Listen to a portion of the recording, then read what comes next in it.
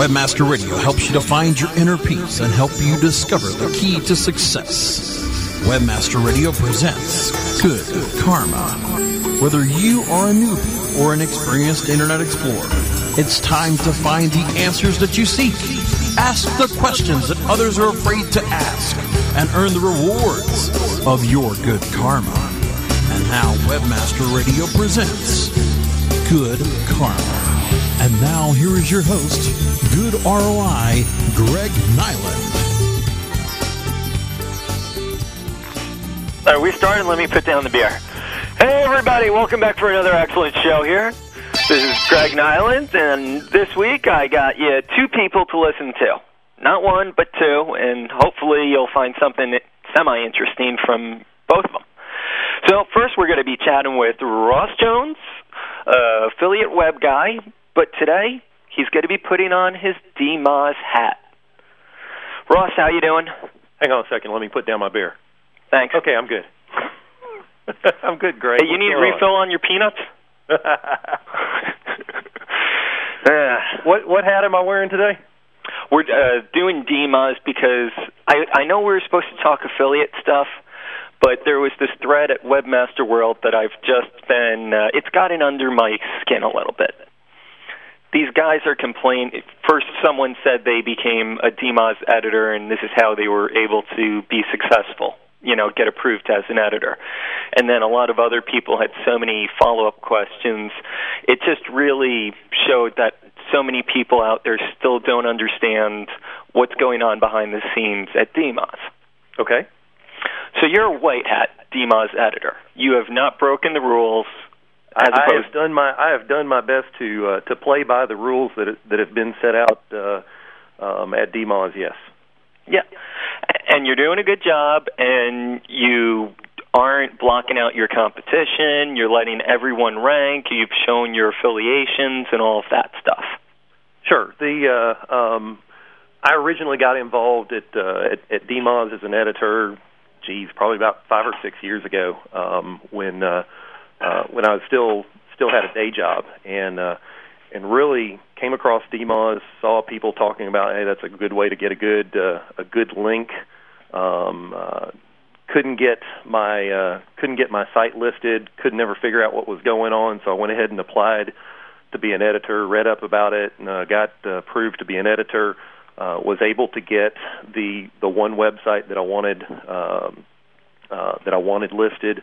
I got it listed in the category that I applied to be an editor for, and yes, I disclosed that's why I was applying, and that was there was an affiliation with that, and then since then I have sporadically done work as an editor then, and like I said, I've tried to understand the rules at DMOZ, and I've always tried to follow them, and no, I've never intentionally kept out any competitors or anything like that. I'm not an editor of any really high value categories. I'm an editor of a couple regional categories for around Nashville, Tennessee, where I am, and then I'm editor on a couple of topical categories that were related to stuff I used to do, but I really don't have anything to do with anymore. So you're not the editor of Viagra or poker, so people should not be emailing you about that. Well, as a matter of fact, yes, I am. There is a new Viagra poker.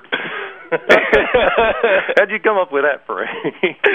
I tried. Well, those are two of the more heavily abused places in DMOZ.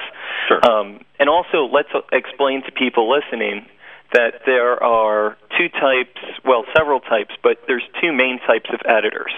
There's the average normal editor, which is, I have several logins for that stuff, and you have your own legitimate login for a normal editorship.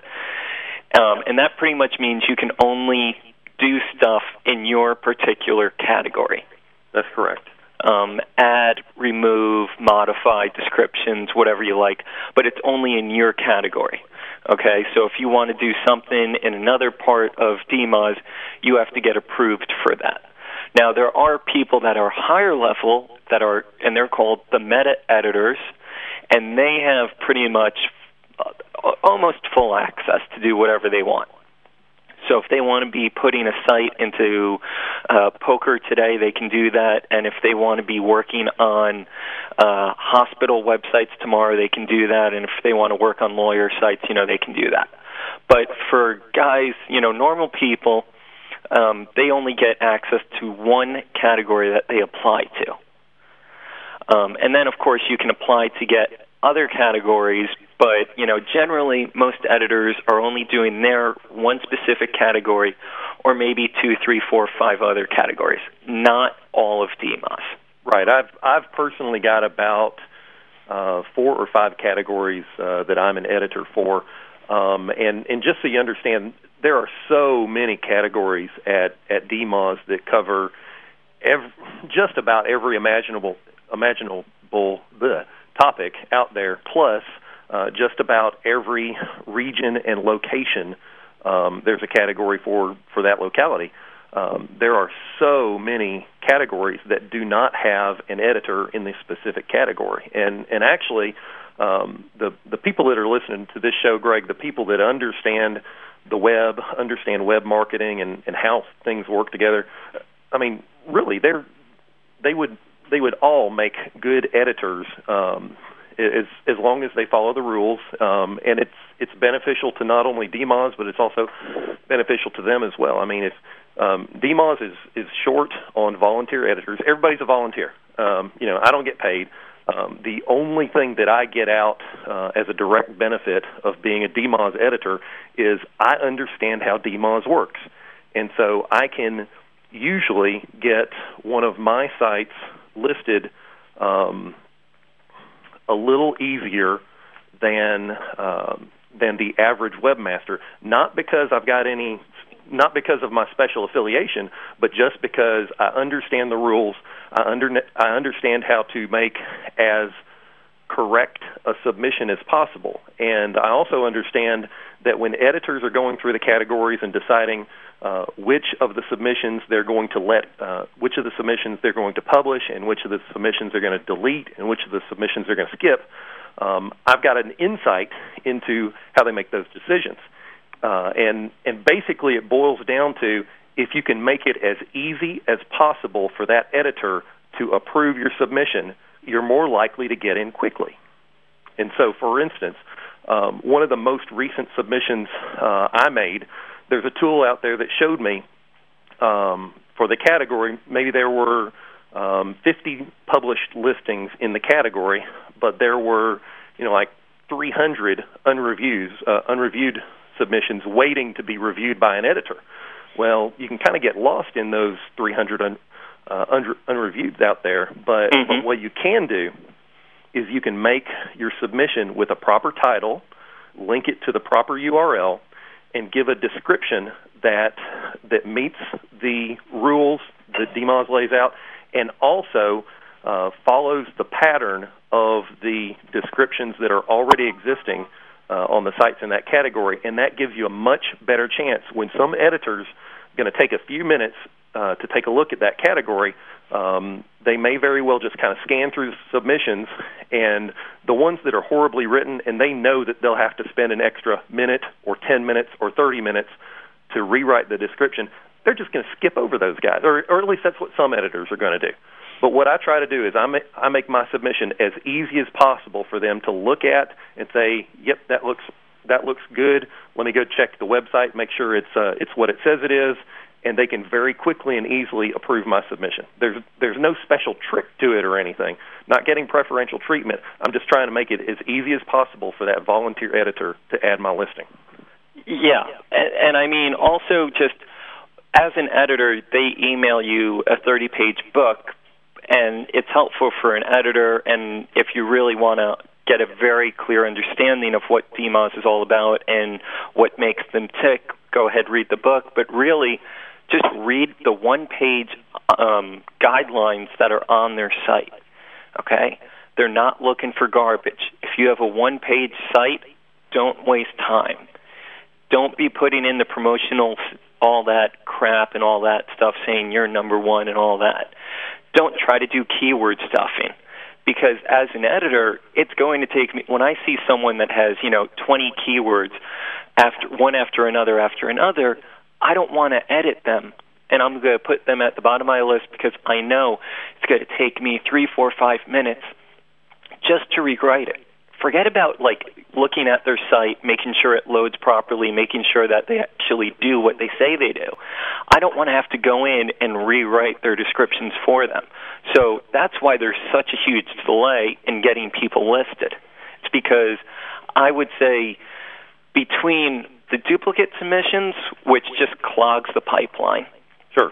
People that are putting in one-page crap, spam, just total garbage, if your page is less than 20 words, don't waste my time.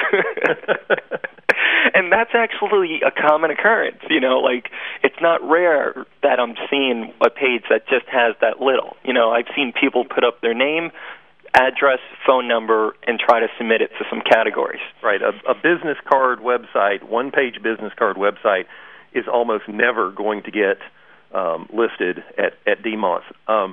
Greg, you mentioned reading the one page of submission guidelines and really reading it and going through and make that your checklist.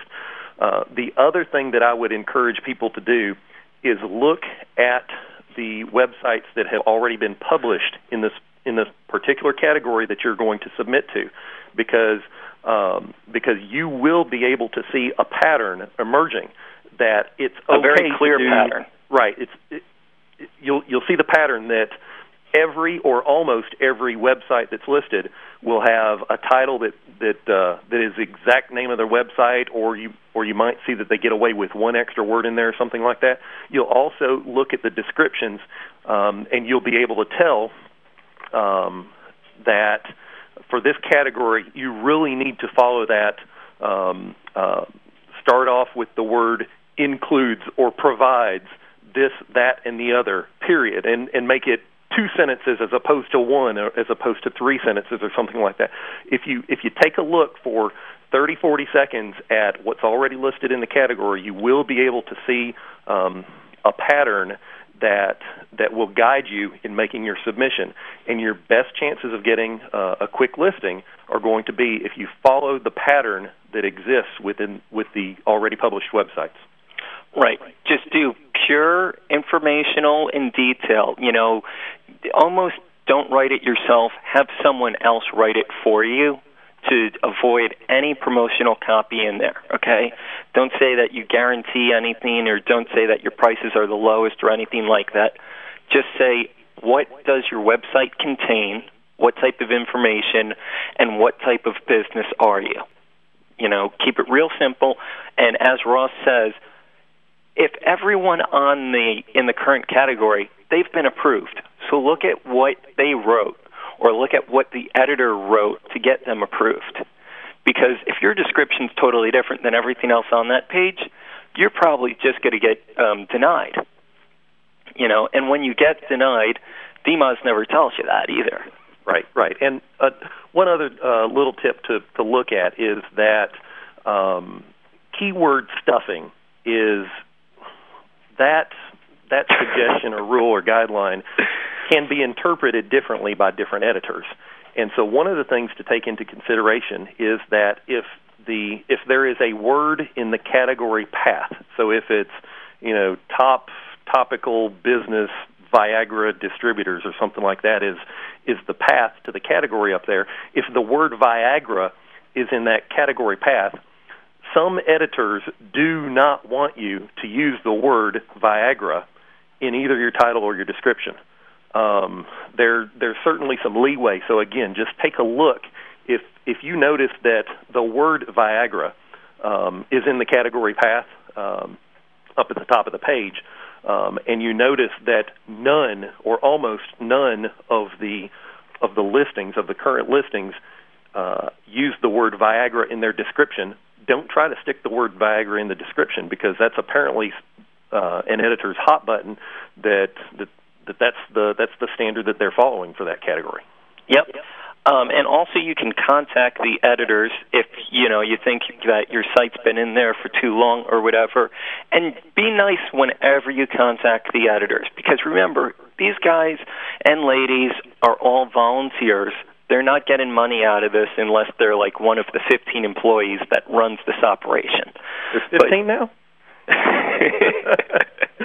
Right. But I mean, I think they say they have like 5,000 or 10,000 editors, and of right. that, probably like 2,000 or 3,000 are actually active editors. And you lose your editorship, by the way, if you don't make any, if you're not active, if you don't use your control panel every month or so. I forget what the timeline is, but you do lose your editorship. Right. I got kicked out. There was a period for about, I think, 3 months or so, and I had logged into my editor's dashboard, but I had not made an edit, I think, for about 3 months or so, and I did get kicked out, and I did reapply, and I pretty much just got back in immediately, and I told them, hey, I've been busy with some other stuff and hadn't had a chance to edit. And since all editors are volunteer editors, the company line is basically there are no specific goals that you have to meet. You don't have to make 72 edits every 30 days or anything like that. You don't have to come up with this many new websites to list. The DMOZ will tell you they are happy to have any help that's available, and from an editor standpoint, I'm a volunteer editor. Sometimes I have time to do this stuff, and sometimes I just don't. And so if they did tell me, Ross, you've got to make at least 30 edits every month or you're going to get kicked out, I just don't have the time to do that in some months. Some months I can do that, sure, but I'm a volunteer. That works out well for the volunteer editor, but it also is part of why there's such a huge backlog of websites out there, and so that if you can make your submission as easy as possible for an editor to add, you've got a better chance of getting added quickly. Yep. Now let's talk about the bigger, so that's all about how to get sites. You want to talk more about that, or should we move on to the next part? How to get sites into DMOZ? Well, that's like, we just covered that, I think. I think we should talk about how to become an editor. There's one other thing that I wanted to mention that you need to try to make sure that you do is that when you make your submission, try to submit to the correct category. Oh, yeah. Because if you don't submit to the correct category, it will delay things. And if the best thing that could happen is if you submit to the incorrect category, the editor for that category will just ship it over to what that editor thinks is the correct category. That editor might not get it right. You might end up in the wrong category again, and that just keeps going on and just keeps delaying. So spend some time trying to make sure that you are submitting to the correct category, and not only what you think is the correct category, but what an average DMOZ editor will see, yep, this is the right category for this submission. Yeah, again, look at where all your competition is.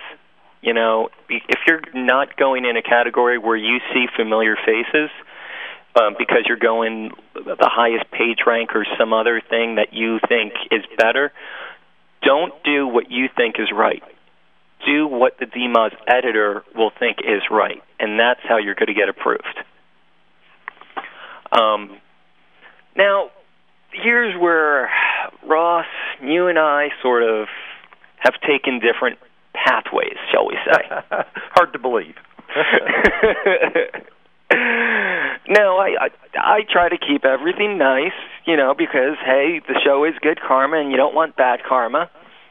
But from time to time, I find there's certain situations where I bend the rules, unlike you. Gotcha. And one of the situations is applying to be a DMOZ editor. I sort of see their request when you're filling out the form to become an editor sort of like suggestions.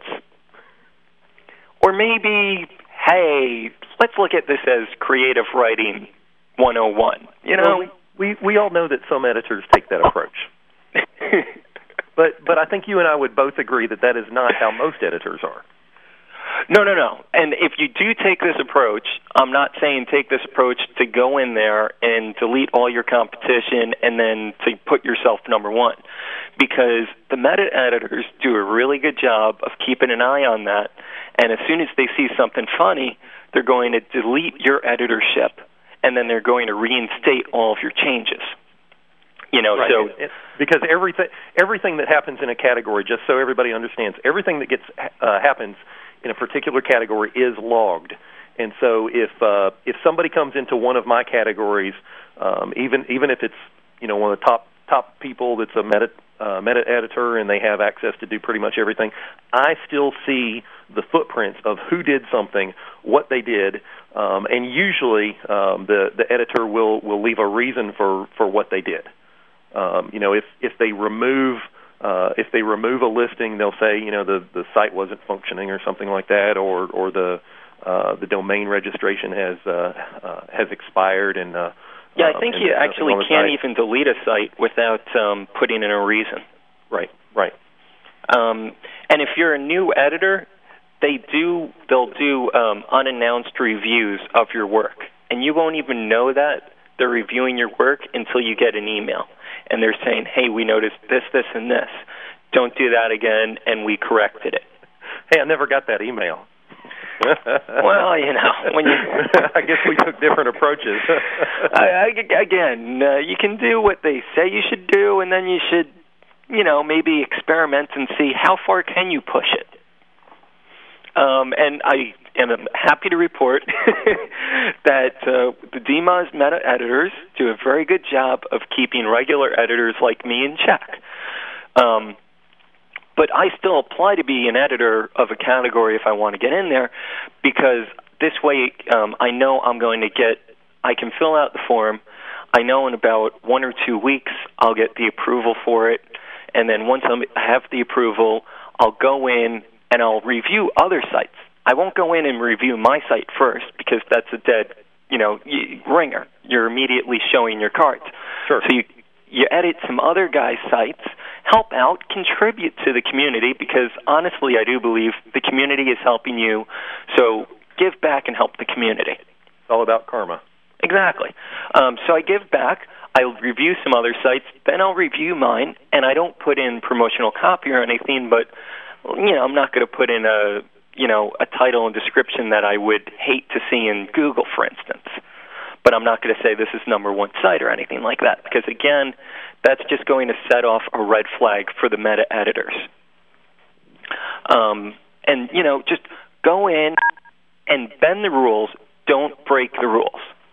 If DMOZ wants to know all the websites you're affiliated with, lots of people get upset about this rule. I see that more as a suggestion, because they have no way to verify any of this information.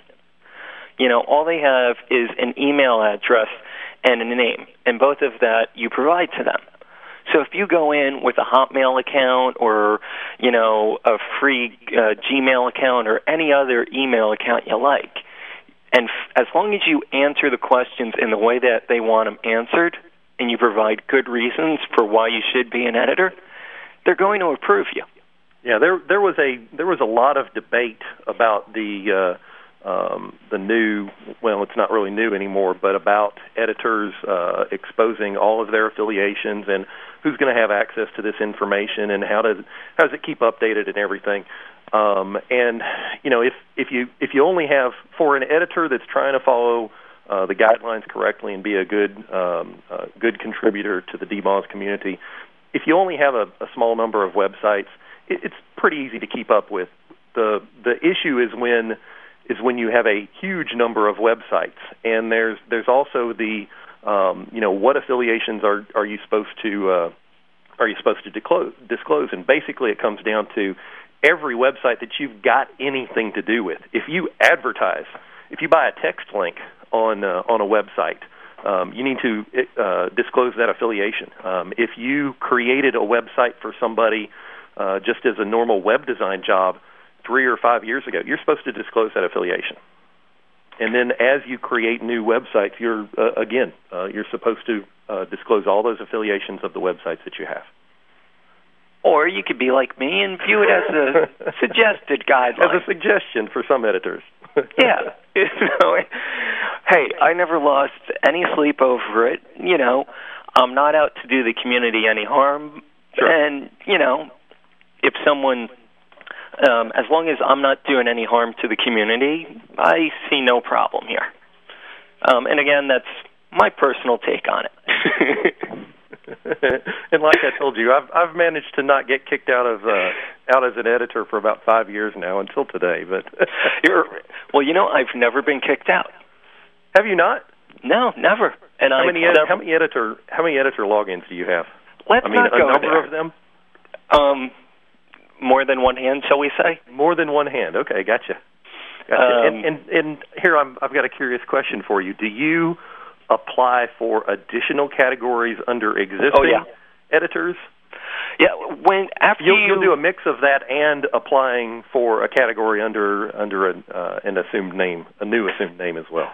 Yeah, when I start up an editorship and I apply as John Smith, right, shall we say, they'll give me access to that category, and then after a few months or a few years, depending on how active that one category is, I'll have so many edits under me and be doing such a good job that they'll actually be like, hey, are you interested in this? Or, I'll say, I'd like to expand my work. I have some more free time. Can I volunteer on another category? And as long as you do a good job and you have enough experience. And your track record shows both of those things. Right. Everything's recorded, so, there's no faking any of this. They're going to approve you, and they're going to give you multiple categories, if that's what you want. Now, that's all great, but me, I'm a conservative person. And since I am bending the rules, and for some reason, if DMAS ever found out, I don't know why, but they would be upset, and they would actually kick me out if they ever found out any of my usernames.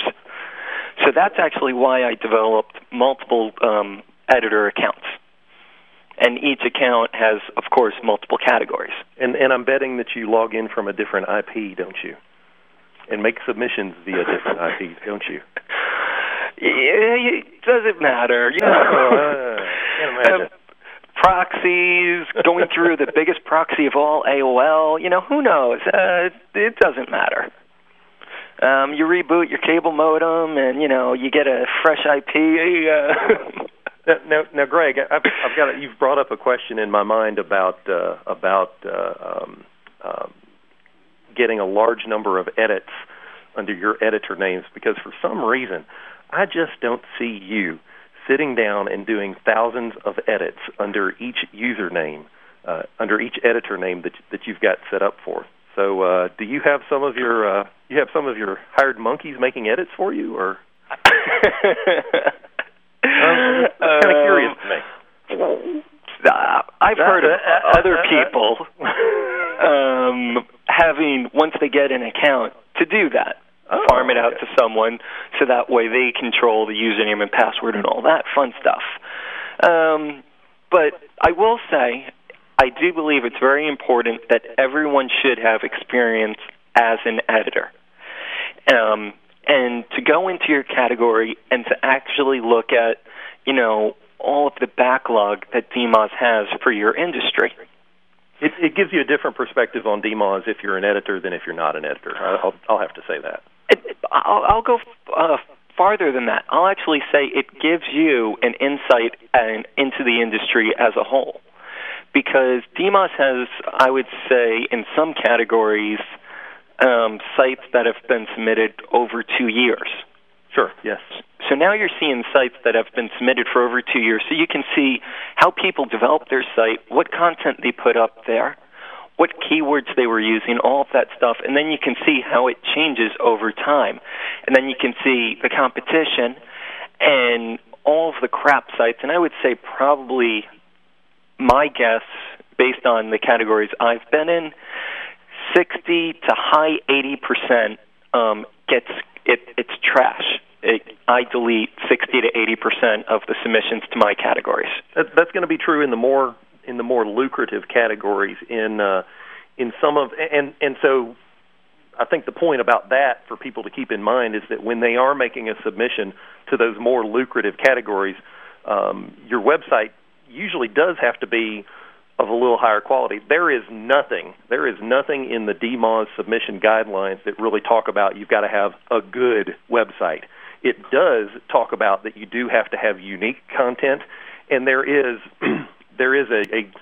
as we referenced early, a very small minimum that you can't just have your name and your address and say, hey, I'm a widget company in Topeka, and here's my phone number. You're not going to get a listing with just extremely minimal content.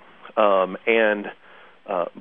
if you are submitting to a more lucrative category, you will have a better chance of getting in if you have more. If your website looks like it's higher quality than if it's a piece of junk. Yeah. And I mean, if you're going into one of the more lucrative categories, I do have a higher bar of what I'm looking for in a site. And I know technically, DMOZ says let all sites in as long as they have unique content. But if I have a category and it already has 200 websites submitted into it that are organized by different subcategories and all of that fun stuff, it really, from an editor point of view, why do I want to add another affiliate website that's just a data feed, Because Sure. That's not unique. I need to see something that's unique, quality, and from that perspective, it actually helps me make better websites. Because then I say, why am I trying to compete against everyone by being exactly like everybody?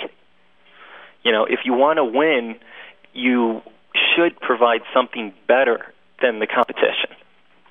Don't just have the same competition, same information that the competition has. There's no reason to visit your site over the competition site. Right, absolutely.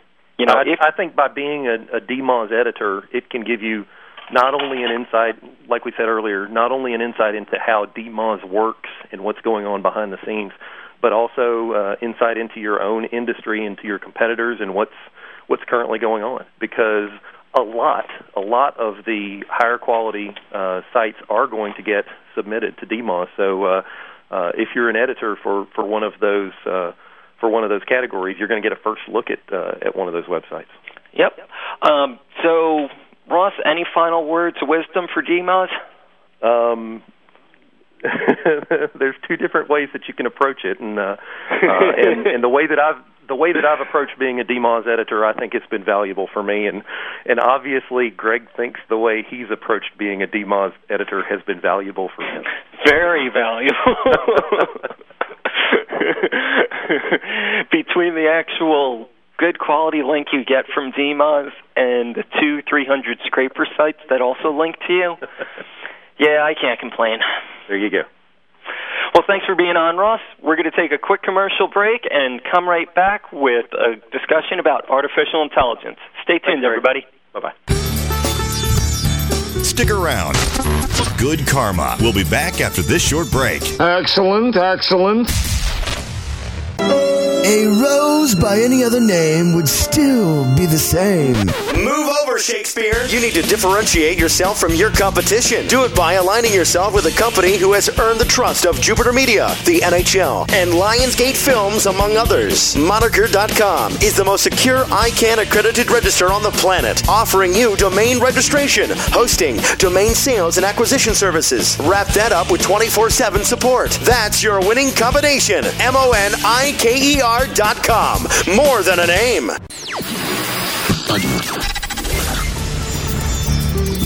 Now back to Good Karma, only on WebmasterRadio.fm. Now, here's your host. So I'd like to welcome Rollo Carpenter, who is the managing director of iCogno, a leading artificial intelligence company out in the UK, who has won a very big prize, the Loebner Prize, I believe it is called. That's right. For the most human-like artificial intelligence entity. So, Rollo, tell my listeners a little bit about what you're doing out there. Well, I'm working on a chatty artificial intelligence, one that's there not just to be useful, but to have fun, to entertain people, to keep them company even, and is going to move in the direction of digital personalities, and that might be you. Mm-hmm. And how long has this been in development? The AI has, in fact, been around a very long time already. It started more than 15 years ago and went on the web in 1997. It's been growing ever increasingly ever since, at a kind of exponential rate, such that it's now got a pretty large database of learnt conversational lines, more than 10 million. Really? Wow, that's an impressive number there. And is this at a point where it's able to be released into the commercial marketplace yet, or how far away are we from that point? It's just starting to happen now, is the answer. I am working with a marketing company, in fact US-based, but mostly dealing in the Far East. And a version of the AI is being taught in Japanese and other languages right now. Oh, very cool. And I believe this has already been implemented in some toys already? No, it hasn't, but it's something that I talk about and something that I would like to do. Ultimately, I'd like to see a kind of pet, or a sort of cross between a pet and an iPod, with a wireless connection that you carry around with you all day and talk to. It learns from you. It shares what it learns from you with others that you allow it to share it with. You can then talk to virtual friends of yours, members of your family, your dead spouse, for example, in years to come. You could continue to talk to people that are no longer there. And if I were to input all of Shakespeare's works into it, could it then learn from Shakespeare's works and then write a story of its own? No, it wouldn't. It's not a creator of new material. Essentially, it is an imitator. If you fed it all of Shakespeare, it would be very good at coming up with the right lines at about the right time. But essentially, it's imitating the collective of everyone that's ever spoken to it, and is also, as it learns about individuals, it's impersonating those individuals. So this could become like the ultimate wingman if you're out on a new date, you know? You just meet a girl, you don't know what really to say, you're very nervous, and you put a little thing in your ear. Well, indeed, and in fact, in a way, the other way around, but it's used that way already because people talk to it in much freer and more open ways, sometimes too much so, not surprisingly, but much more openly than they would with real people. Oh, very cool, very cool. And also in an interview, I saw that you had mentioned that this could also be used on the scale of something like Google. If the 10 million was 10 billion instead, and it had hundreds of thousands of servers or equivalent behind it the way Google does, it could be quite phenomenal, yes. I mean, I believe so anyway. I believe it could start to become, it would be passing the Turing test. It would be persuading those that spoke to it that it really was human. Or maybe it would even be too human. It might even be too interesting to talk to be like any real individual. Well, from Google's point of view, I think they might love to use George and his capabilities to be able to provide the most relevant results for users. For instance, if I search for industrial products and then I search for seals, well, I'm talking for a piece of rubber seals. Yes. But if it's a 10-year-old kid and he's typing in seals, he's going to want something at the zoo. Yes.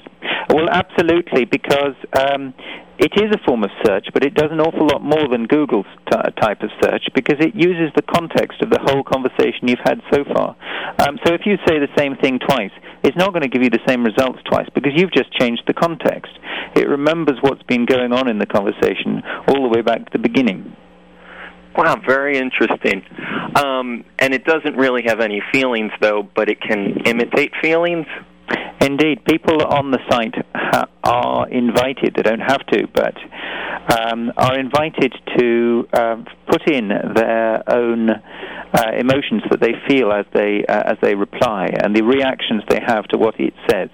And it turns that around. It reflects that back on the people that use it through the new avatar version.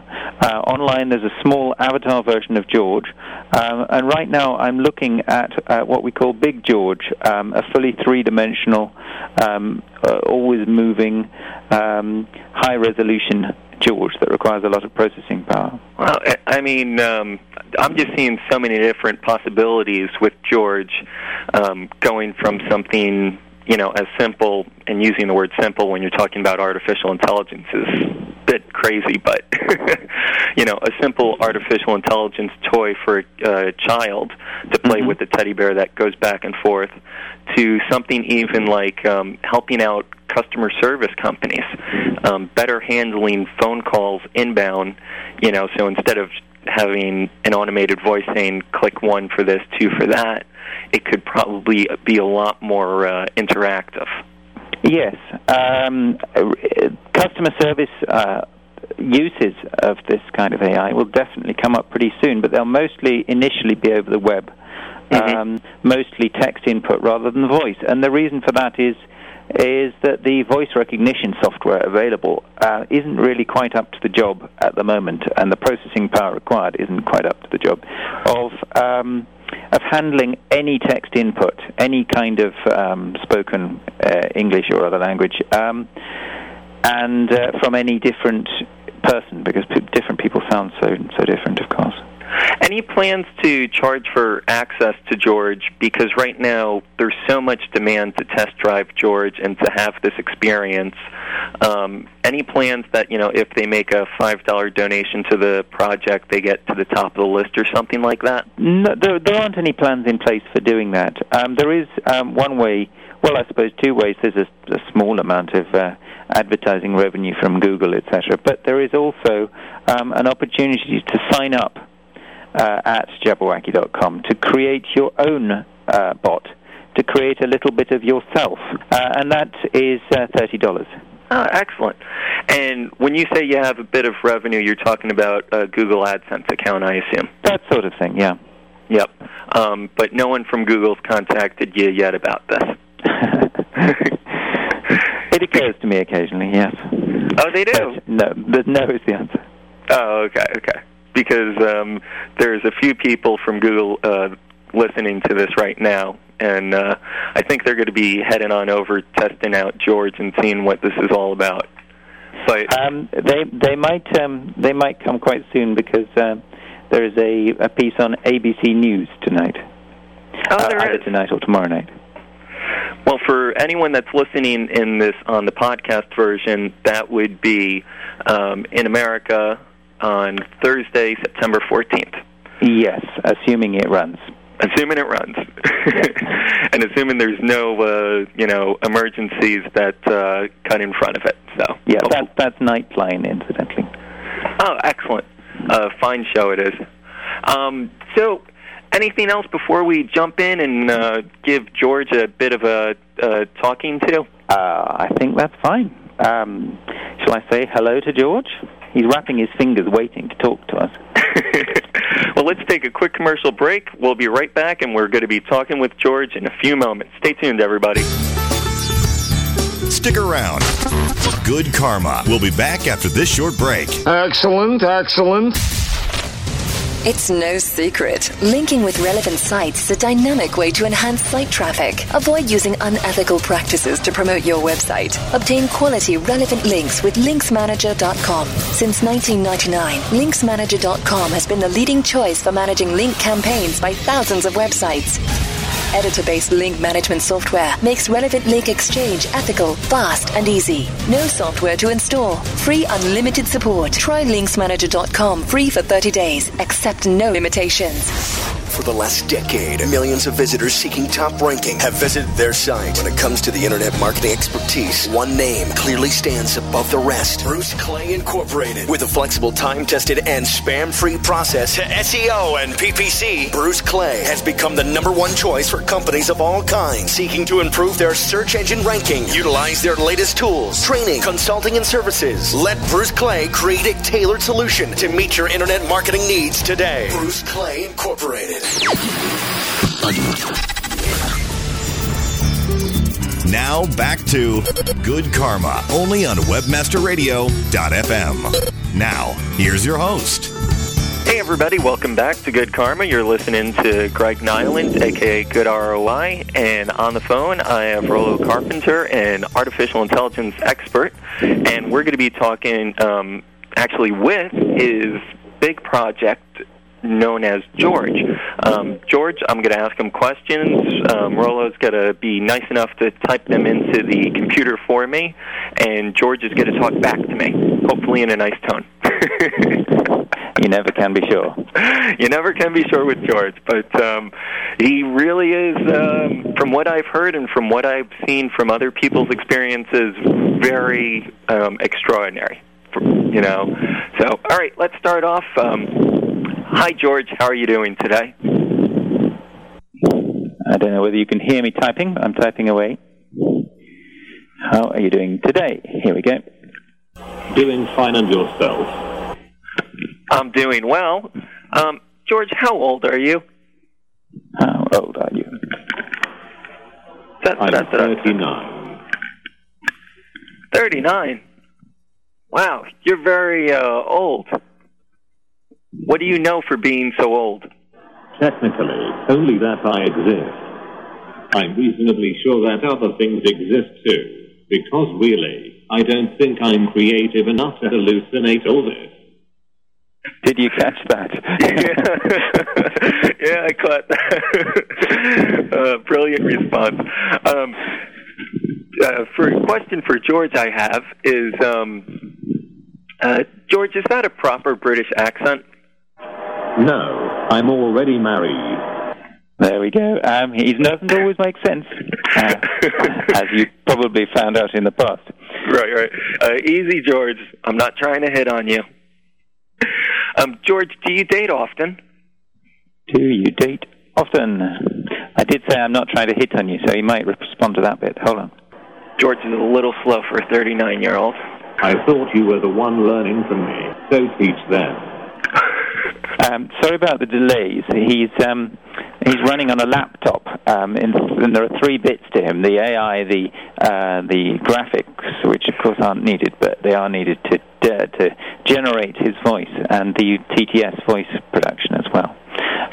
No, I mean, very impressive that from just a pure program being able to, without any background knowledge of me at all, to be able to come up with responses. You know, and these responses would get better over time, right? The more I would interact with them.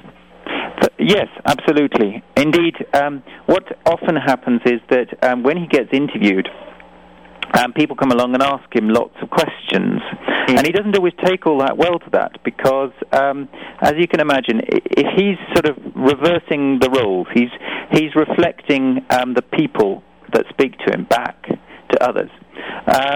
Then if the computer comes along and starts asking you lots of questions, you tend to get a bit surly and change the subject. So he does too.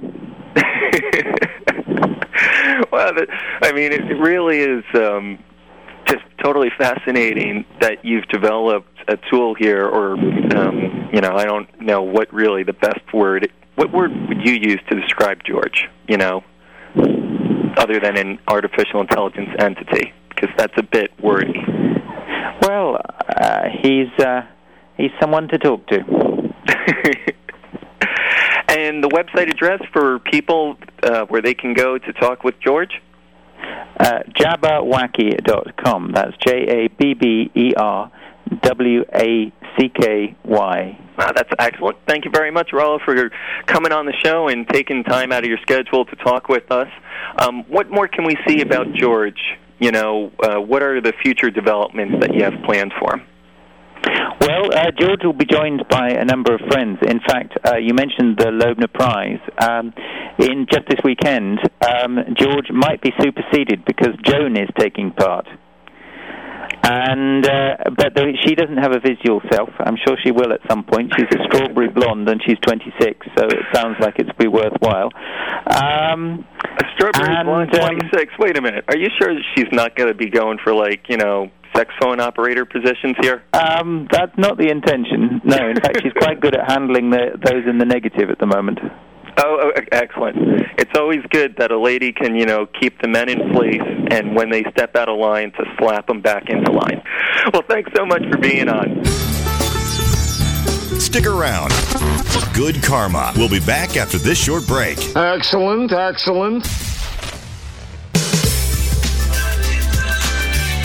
Choose the right affiliate program to partner with? Hey, all we're trying to do is make the most money in the least amount of time. The answer is simple. JoeBucks.com, the world's leading herbal affiliate program. JoeBucks.com is the direct manufacturer, so there's no middleman. This will allow you to make up to 50% the highest payouts on the net and also get paid twice a month. Sign up today and watch your income grow. JoeBucks.com. A rose by any other name would still be the same. Move over, Shakespeare. You need to differentiate yourself from your competition. Do it by aligning yourself with a company who has earned the trust of Jupiter Media, the NHL, and Lionsgate Films, among others. Moniker.com is the most secure ICANN accredited register on the planet, offering you domain registration, hosting, domain sales, and acquisition services. Wrap that up with 24/7 support. That's your winning combination. MONIKER.com. More than a name. Google AdSense. How do I earn from thee? Let me count the ways. Google, you enable me to show targeted ads complimenting my site, so my visitors keep clicking throughout the day and night. It was so easy to apply and select the ad formats I liked. Since I've discovered AdSense, I've been filled with delight. So earn more with matching ads, and you too can discover how. Just visit google.com/AdSense now. Now back to Good Karma, only on WebmasterRadio.fm. Now, here's your host. Hey everybody, it's Greg and I'm back here. Just want to thank again Ross for taking time out to talk about the DMUS system, and also Rollo giving us a bit of a taste of AI. Maybe we can get George, the artificial intelligence entity, to become a DMUS editor and do all those reviews for us. That'd be freaking great. So everybody out there, it is September 14th. So, unfortunately, you got to ask questions, and because we just wrapped up those 2 calls, no times for questions today. We're running a bit late, sorry, but if you email me, I'll make sure your questions get taken care of. Have a good week, everybody. Bye-bye.